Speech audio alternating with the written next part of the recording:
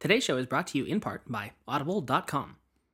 By using the web address www.audibletrial.com/THOC, you can receive a free audiobook download, along with a free 30-day trial of the service. With over 150,000 titles to choose from for your iPhone, Android, Kindle, or MP3 player, Audible is the nation's leading seller and producer of spoken audio content. Again, sign up for your free 30-day trial with free audiobook of your choice at audibletrial.com/THOC.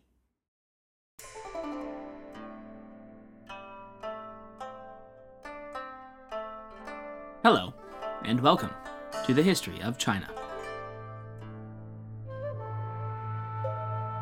Episode 54, The Two Deaths of Jin. Last episode, the Tuoba clan of Northern Wei had seized control of most of the north, and we left off with the beginning of Emperor Mingyuan's reign in 409. This time, we head back down south for the first time in a long time, and take a look at just what had been going on in Jin as the north continued to eat its own. We begin by jumping back a few years and filling out what we can of the state as it was before and after the Battle of Fei River in 383, which, as we discussed 2 episodes ago, broke the southern offensive of former Qin and precipitated its ultimate downfall shortly thereafter. Now in 383, the emperor of Jin was called Xiao Wu, who had taken the throne at only 10 years old back in 373, and as such, his mother, the Empress Dowager, and her advisors would hold the reins of government until he was of age.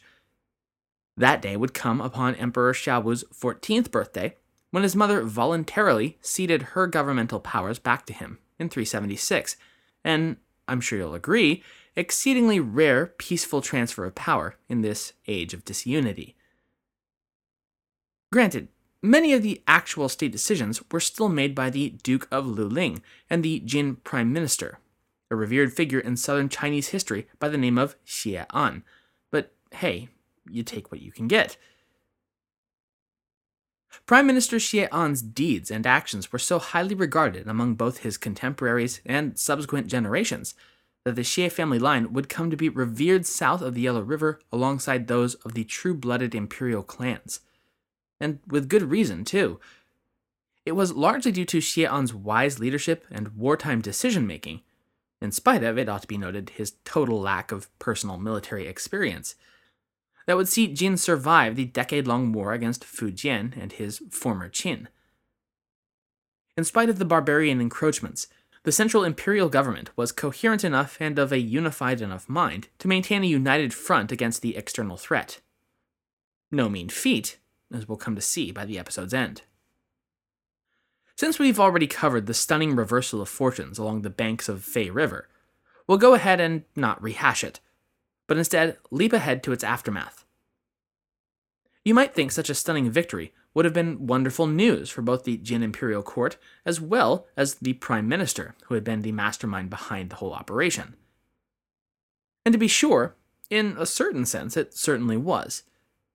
Which is to say, Jin was not completely overrun and conquered in 383. But in another sense, with the loss of its major external threat as former Qin imploded in on itself, all those long-standing tensions, personal vendettas, and greedy ambitions existential crises tend to plaster over, once again began bursting forth to the surface of the dynasty. Prime Minister Xie An, again the guy who had made victory against the north even possible in spite of long odds, paradoxically found himself on the outs following his victory at Fei River. Though he would retain his title, the poisoned words of his own jealous and slighted son-in-law found their way to Emperor Xiao Wu's ears, and Xie An would find little reward indeed in victory. He would fall upon hard times until his death in 385. As for the emperor himself, Xiao Wu had become comfortable enough on the throne to have lost himself at the bottom of a wine cup, becoming uninterested in the affairs of state, and just generally carrying around an attitude of not giving a single care to the effects of his decisions. Infamously, he would in 387 name his appointed heir to the throne of Jin, his son, Sima Dezong. Prince Dezong was not just a 5-year-old kid, but one so severely developmentally disabled that throughout his entire life he would never be capable of speech, dressing himself, or even seeming to realize whether he was hungry or full. And it would be this fateful decision that would ultimately spell the final doom of the Jin Dynasty. Emperor Xiaowu's own fate is particularly notable. By 396, he had been heavily favoring his beautiful consort Zhang, who was by then approaching 30. At a feast late that autumn, he drunkenly quipped at her, "Based on your age, you should yield your position. I desire someone younger." Consort Zhang was both deeply hurt and embarrassed, but for the time being hid her feelings well. That night, however, as the emperor lay blackout drunk in his bed, she bought off his attendant eunuchs with gifts of wine and then ordered her personal servants to place a blanket over his face until he suffocated. And that just goes to show you, hell hath no fury like a woman told she looks old. Xiaowu, dying rather suddenly at the age of only 34, would have at almost any other time raised considerable suspicion within the imperial court. But Lady Zhang liberally greased the palms of enough attendants to make sure they didn't raise too much of a fuss over the old drunken fool's passing. Moreover, with the late monarch's brother being pretty much an airhead, and his son and heir about the mental age of 2, the issue wound up being pretty much just dropped, and Consort Zhang's story, that he died of natural causes in his sleep, was the one that stuck. So, once again, fellas, the takeaway from all this should be as follows. If you value the breath in your chest, never, but never, joke about your wife's age. The following day, 15-year-old Crown Prince Sima Dezong ascended to the throne of Jin as Emperor An. And by ascended, yes, I mean he almost certainly had to be led around by the hand. Again, this was a guy who could not speak, clothe, or even bathe himself. The role of the monarchical dice had come up snake eyes. Since he was quite evidently incapable of ruling so much as his own bowels, much less a kingdom, actual power was entrusted to his uncle, the brother of the late Xiaowu, Prince Sima Daozi of Kuaiji, who I'll from here on out just refer to as Regent Daozi. As I mentioned before, Daozi was not known for being a particularly bright bulb himself, and, like his brother before him, had taken a rather unhealthy liking to drink, as well as pandering and naked flattery from his subordinates. Predictably, the regency quickly fell into a cycle of corruption and incompetence, and by 397, less than a year after this new administration had come into being, rebellions from the northern provinces of Jin threatened to destabilize the entire dynasty. These uprisings were briefly subdued, but only by acceding to their demands, and then only to see them rise again when their military commanders disapproved of the central administration's decisions. Nice job, guys. Even a magician of all people got in on the act, one Sun Tai, who was revealed to be plotting to use his friendship with Regent Daozi's son to take over the central government in what might have been the biggest sleight of hand trick of all time, if it had worked. Instead, the Jin court was the one to pull a magic trick on Sun Tai, by making his head disappear. In the summer of 399, Daozi's heir, Sima Yuanxian, decided that he wasn't going to wait for his father to die before inheriting his position. So when Daozi was, like his brother before him, blackout drunk, his son borrowed the imperial seals from Emperor An, because it's not like he was going to say no, and issued an imperial proclamation transferring virtually all of the regent's powers to himself. When Daozi finally managed to rouse himself from his slumber, he was, understandably, rather ticked off with his son for such a naked power grab. But with his power having been stripped by nothing less than an imperial edict, there was little he could do. Daozi was out, Yuanxian was in.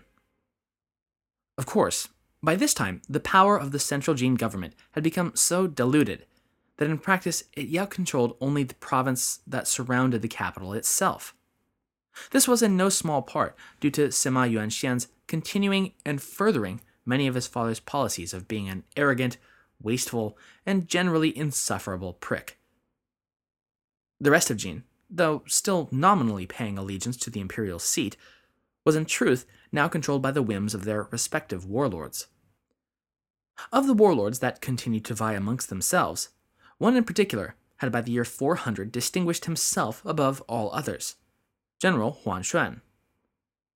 From very early on, at least as early as 391, Huan had basically made it his life's goal to be somebody. As such, by 400, with the timely help of a seasonal flood destroying croplands and sapping his rival's army's morale, he had managed, by hook or by crook, to seize absolute control over more than 2/3 of the Jin Empire. Now, a smarter man might have looked at the warlord commanding well over half the country and thought, maybe we can work something out. Maybe I can fold General Huan into our administration or something with the right promotion. But Regent Yuanxian was, well, not a smarter man.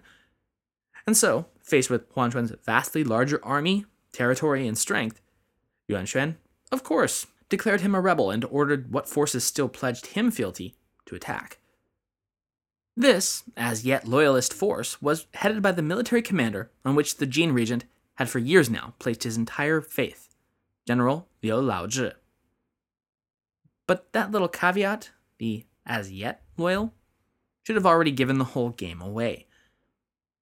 General Liu, as it were, had grown distrustful and contemptuous of his imperial masters, who had no military experience to speak of, yet ordered him around as though he were Cao Cao himself. As such, when the rebel Huan Xuan's emissaries reached General Liu's war camps with offers of alliance, it may not have taken all that much to flip the general. But whatever the terms, flip Liu did. As Huan advanced on the Jin capital of Nanjing, then known as Jiankang, Liu turned against Sima Yuanxuan. But it was at this point, once Huan Xuan held total control of the Jin Dynasty, thanks in no small part to the treachery of Liu Laozhi, that General Liu learned the true wages of betrayal. Huan stripped the general of his command and sent him away. After all, who could possibly trust a man such as Liu, one who would turn on his master at the drop of a hat? Not Huan Xuan, that was for certain. General Liu, suddenly booted on his hindquarters, once again tried to take his army and rise up in rebellion. But his men had grown tired of such ventures and deserted his cause in the winter of 401, leading the once great commander to ignominiously take his own life. Huan Xuan, master of all he surveyed, began what amounted to his reign, idiot Emperor An notwithstanding, to much applause. His inaugural acts as regent were wildly popular with the populace, and included such measures as reforms of the imperial power structure and peace overtures to rebel factions. Once the honeymoon period wore off, however, it quickly became apparent that Regent Huan, like those he had succeeded, was rather fond of the finer things in life, as well as displaying a rather disquieting comfort with changing laws and regulations on a whim. By 403, all of this came to a head when Huan Xuan forced the emperor to give him the 9 bestowments, which you may recall were the set of privileges even at the time infamous for only being bestowed upon a regent who intended to usurp the throne for himself. It definitely seems strange from a modern standpoint that would-be usurpers would so clearly betray their intentions by adhering to, over the course of centuries even, a prescribed method for announcing their intent to illegally seize the throne. But, on the other hand, it may have been a very effective way to feel out the idea of usurpation. Sort of an, oh, the emperor has bestowed upon me these honors. What an unexpected boon. How do you feel about that? Wink, wink. Nudge, nudge. Moreover, Huan Xuan proved himself quickly to be both wishy-washy and a coward. To wit, he would first issue an order in Emperor An's name, mobilizing Jin's armies against former Qin in 401, but quickly following that up with yet another edict countermanding the first. He also ordered a ship to be filled with treasures and luxuries, and to be put on alert and ready to ferry him, and him only, to safety, should things ever go wrong. In the winter of 403, Huan Xuan had Emperor An issue an edict outright ceding the throne to his regent. Now, according to the traditional sources, Huan Xuan had forced Emperor An to personally write this decree. But this seems unlikely at best, both because the brain-addled emperor likely couldn't have voluntarily picked up a pen to save his life, And because ultimately, within the Chinese imperial system, this sort of a detail didn't really matter. By the by, imperial authority was granted through the presence or absence of the imperial seal. Now, we have from time to time had the imperial seal come up in conversation when this or that figure has stolen, borrowed, or found it and claimed authority for themselves. But it struck me that I'd never made it exactly clear what I'd been talking about when referring to the imperial seal. So let me rectify that now, not only because it helps explain the current situation, but also because it's a very interesting story in its own right. We've come to learn of the seal's origins through the legalist scholar Han Fei of the 3rd century BCE. His book, eponymously titled the Han Fei Zi. What would ultimately become the imperial seal began its entry into Chinese history as an uncut stone found in the ancient and not yet Sinicized kingdom of Chu. Within the stone, however, was found a flawless and giant piece of jade, and it would be carved into a polished jade disc of great purity and value, named after its founder as the He Shi Bi, or jade disc of He. How valuable exactly? Well, comparisons to modern wages are difficult, but after being stolen and then fenced to the northern kingdom Zhao, the then king of Qin, who was, it ought to be said, the great-grandfather of Qin Shi Huang, the first emperor, would make an offer to buy the piece from Zhao. His offer was 15 cities ceded to his rival state. Though that deal would spectacularly fall through, the eventual unification of China and the destruction of Zhao by Qin Shi Huang in 221 BCE meant that the jade disc of He at last fell into Qin's control. The first emperor ordered it inscribed with the words, 受命由天, 继受永昌, meaning, by the mandate of heaven, may the emperor live a long and prosperous life. The carved jade stamp, officially known as the heirloom seal of the realm, would become for the next 1100 years the highest, but not only, official mark of imperial authority. Any proclamation issued with it affixed was the law of the land. Anything without it, effectually mud. So, back to Jin.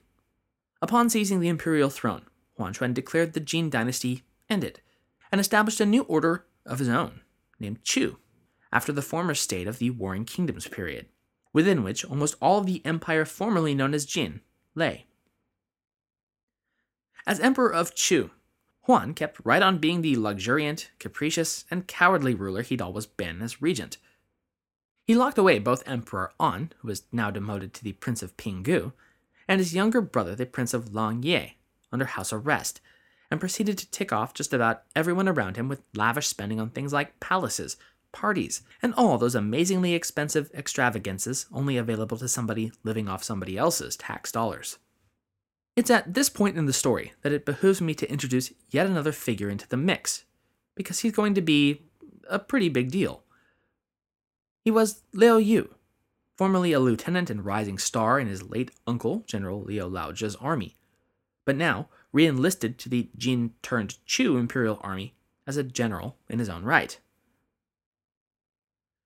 Not quite 41 years old, at the beginning of 404, Liu Yu had watched with rising contempt as the talentless and sniveler-in-chief Huan Xuan had claimed the ultimate authority of the realm by pulling one over on a mute idiot. Yes, bravo. That spring, finally fed up with this new emperor's costly antics and confident that he'd built a winning coalition force, Liu enacted a multi-phase plan to overthrow this would-be Chu dynasty before it got off the ground. It was to go like this. Liu Yu and one of his co-conspirators would dispatch their force to seize the capital city of Hu and Yan provinces, Jinkou, and use it as the rebellion's headquarters. Meanwhile, simultaneous rebellions would be launched within Qing and Yu provinces to distract and overwhelm potential reinforcements, while a fourth column would rise within the imperial seat Nanjing itself and attack Emperor Huan Xuan directly. The rebel contingent, led by Liu himself, was able to surprise and kill the governor of Jinkou, ensuring the success of their part of the operation and a base of command from which to conduct further strikes. This turned out to be especially fortunate because both the assault on Yu province and the uprising within the capital turned out to have leaked at some point before the rebellion began, and their commanders were promptly imprisoned and virtually all of them executed, the apparently sole exception being the commander, Zhuge Jianming, whose allies managed to mount a rescue and extract him before his date with the chopping block. So, not exactly everything was going according to plan. But, all in all, the rebellion was going okay so far. Sure, it hadn't been the one swift stroke that he'd intended, but Liu Yu did hold a sizable portion of Jin/Chu, and with an army still at his back. As such, he made out directly for Nanjing. Huan Xuan, earning his reputation for cowardice yet again, opted to wait within the capital's walls and, I guess, just keep his fingers off that Liu Yu would wear himself out burning and pillaging through the countryside. But that, as we discussed in the north last episode, was not something that tended to work out especially well. Though Huan did send a detachment to try to slow down or, ideally, stop entirely Liu Yu's march to the capital, that seemed to achieve little, if any, difference in General Liu's timetable. He arrived outside Nanjing in short order, and there defeated the army of Huan Xuan outright, forcing the short-lived Emperor of Chu to flee toward his base of power, with both the former Emperor An and his younger brother, the Prince of Langye, in tow as captives. Nevertheless, in spite of the fact that the former Jin Emperor and his brother were still, in the possession of the fleeing Huan Xuan, General Liu Yu now held a strategically and historically valuable card, the capital city. As such, in spite of the fact that the royal family was still a POW, Liu went ahead and declared the restoration of the Jin Dynasty, the end of the illegal usurper Two Dynasty, and pushed to clean this government up of corruption, bribery, and most importantly, supporters of Huan Xuan. He also, in the case that Emperor An might not be recovered at all, declared that his first cousin once removed would be the acting emperor in the dumb, incontinent, and imbecilic monarch's stead. Gee, one wonders if anyone hoped that An might, not be recovered. Incidentally, thanks once again to wolframalpha.com for the clarification of lineage. And for those not immediately familiar with what it means to be a first cousin once removed, let me tell you, it means his father's cousin. Regardless, the fleeing Huan Xuan arrived at his supposed power base, Jiangling, but didn't even bother to slow down on his way by. Instead, he immediately made preparations to run away some more, with the intent on using his distant cousin's province in the interior of China as a refuge. However, by this point, his army had realized they were following there's no subtle way to put this, is there? A loser. The rebel army refused to follow his orders to accompany him further, leaving the briefly Emperor Huan Xuan to flee, again, but this time more or less alone, off to Yi province. En route, however, he would be intercepted by Jin sympathizers and beheaded. Thus, the Jin Dynasty would be declared well and truly restored in early 405, after a few obligatory spasms by the remaining military commanders who had once been under the late, not-so-great Huan Xuan's command. Order thus restored to the reinvigorated Jin Dynasty, it would be Liu Yu, the defender of the dynasty, who would be proclaimed the enfeebled emperor's regent and will in early 405, after the monarch had been safely returned to the capital. But this so-called defender of the dynasty, Liu Yu, was not in fact so different from his defeated foe, Huan. Like Huan, Liu too held designs on the imperial throne. But Liu had, through sheer observation of the mistakes Huan had made in his takeover, come to realize that moving quickly to overthrow Jin would almost inevitably result in him sharing the fate of his defeated foe. No. Liu would have to play the long game, the safe game, and con his way into the throne rather than simply announce it. He would need to prove himself as not just valuable, but positively indispensable before he could possibly make any overt actions toward the imperial seat. And to show that he held his position for no personal gain or stake, he repeatedly offered to resign his post over the course of the next several years, all the while knowing, much like the emperors and usurpers of old who would refuse the throne only to claim it later, that his resignations would never be accepted. From all outward signs, Liu Yu was every bit the ideal and selfless regent, firmly committed to the good of the realm only.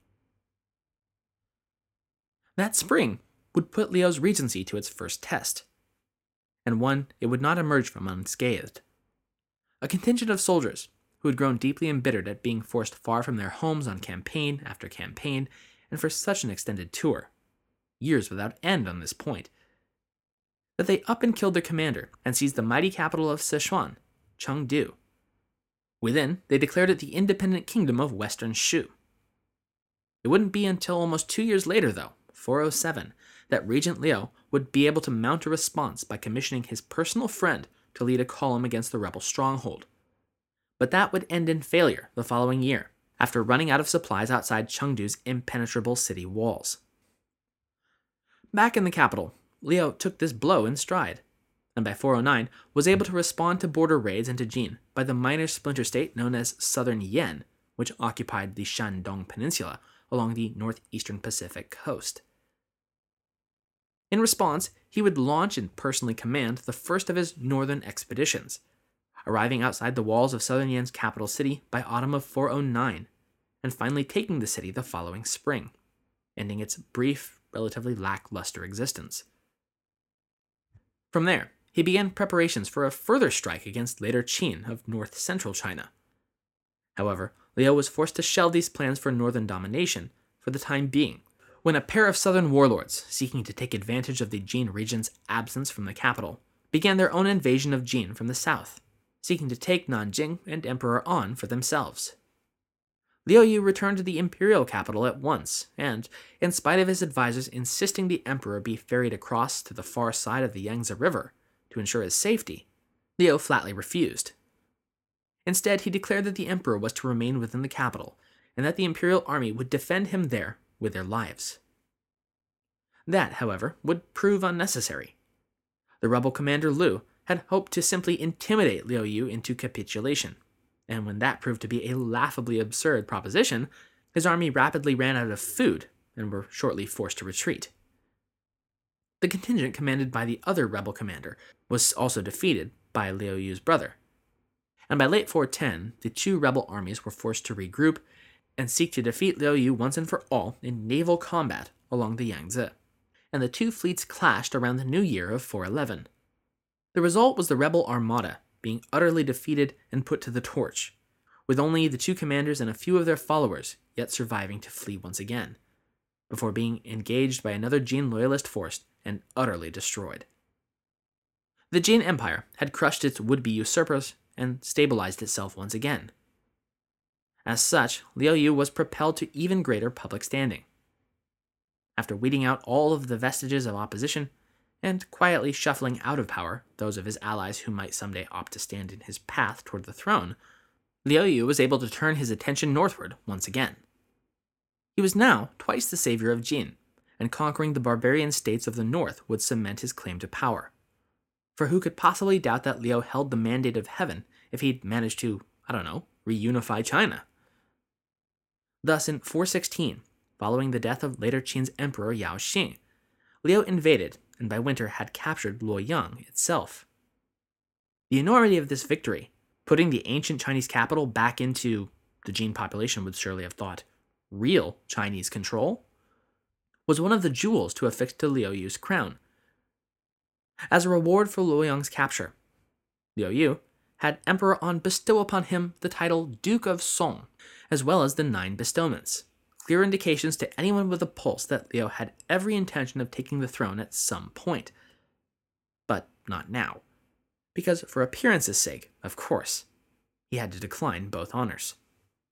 In early 417, Liu's lieutenant, General Tan Daoji, who had personally overseen the siege and capture of Luoyang the year prior, once again conducted operations against the by now reeling later Qin. This time, the aim would be the second and greatest crown jewel for Liu Yu's hat, the other ancient capital of China, Chang'an.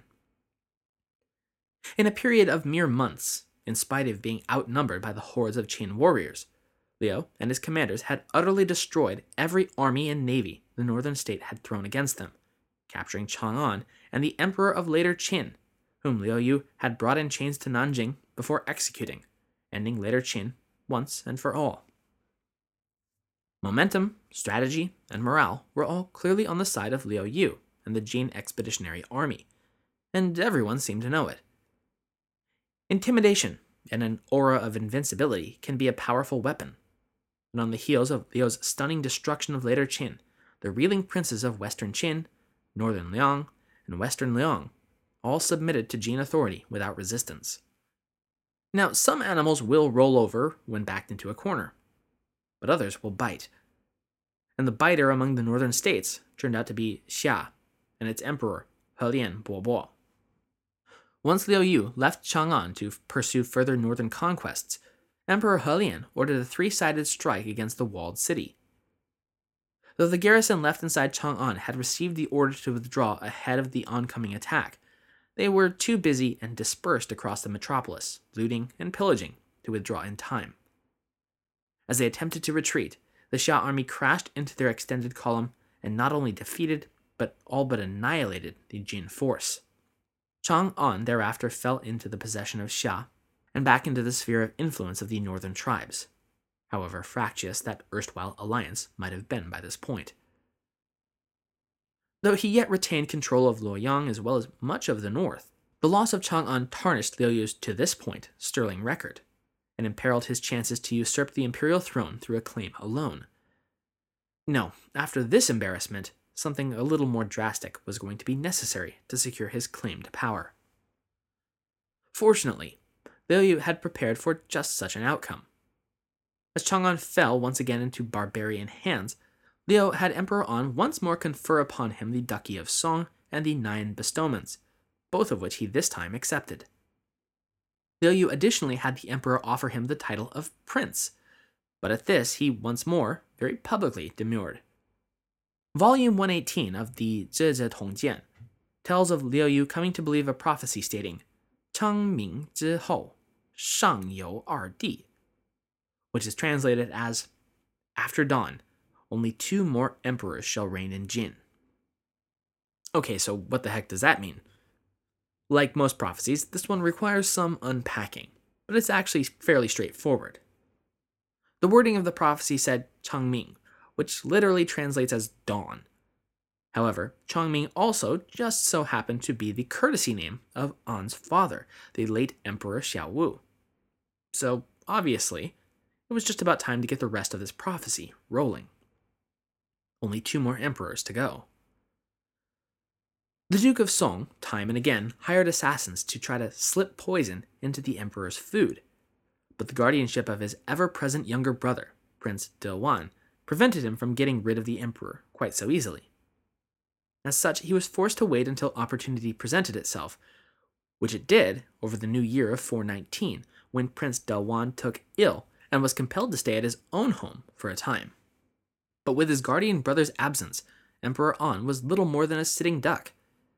And as such, when the Duke of Song held an audience with the emperor in November or December of 418 in the east wing of Langye Palace, he fashioned a robe from an entwined set of so-called casual clothing, although other sources suggest it may have been a blanket, before wrapping the makeshift noose around An's neck and strangling him to death.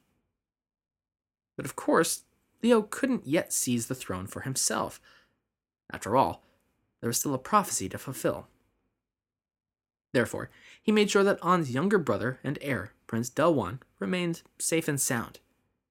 He had to assume the throne before he could cede it once and for all. Sima Dewan ascended the throne of Jin, in name at least, as Emperor Gong, and would wind up as the final monarch of the dynasty. But he certainly didn't have long to ruminate on that increasingly likely possibility from the throne itself. Gong's reign would be short and powerless, lasting in all less than a year, and with any and all real power firmly vested in the Duke of Song. Wait, did I say Duke? I meant the Prince of Song, because promoting Liu Yu was about the only thing of note Gong was permitted to do during his reign. An agent of Liu, one Fu Liang, was dispatched to the imperial palace in the summer of 420 with a suggested draft of an abdication letter in hand. Fu delivered the not-so-suggestive suggestion to the monarch of Jin, who took the hint. Copying it in his own hand, Gong of Jin formally ceded the throne, and as such, the dynasty itself, and left the imperial palace and city for his provincial home, now once again merely Sima De-wan, and demoted back to the Prince of Longye. He and his wife would be kept in a palace near the capital under heavy guard, supposedly for their protection, but in reality as the couple's prison guards. A year later, in the fall of 421, Liu Yu, by now the emperor, sought to snuff out any possibility of the Sima clan resurging to power, and as such ordered Prince Do-won to drink poison wine. Do-won refused, citing that his Buddhist beliefs prohibited suicide, since those who took their own lives could not be reincarnated as a human in the next life. So, the assassins, sent with the poison, honored his wishes and placed a blanket over his head to suffocate him themselves. Back in 420, though, 3 days after Do-won's abdication, Liu Yu formally ascended to the imperial throne, announcing the establishment of a new dynastic era, that of Song, and he as its first emperor, Wu. Now, like all other dynasties of this era, this new empire was named after the principality from which its founding monarch came, so at the time it was simply Song.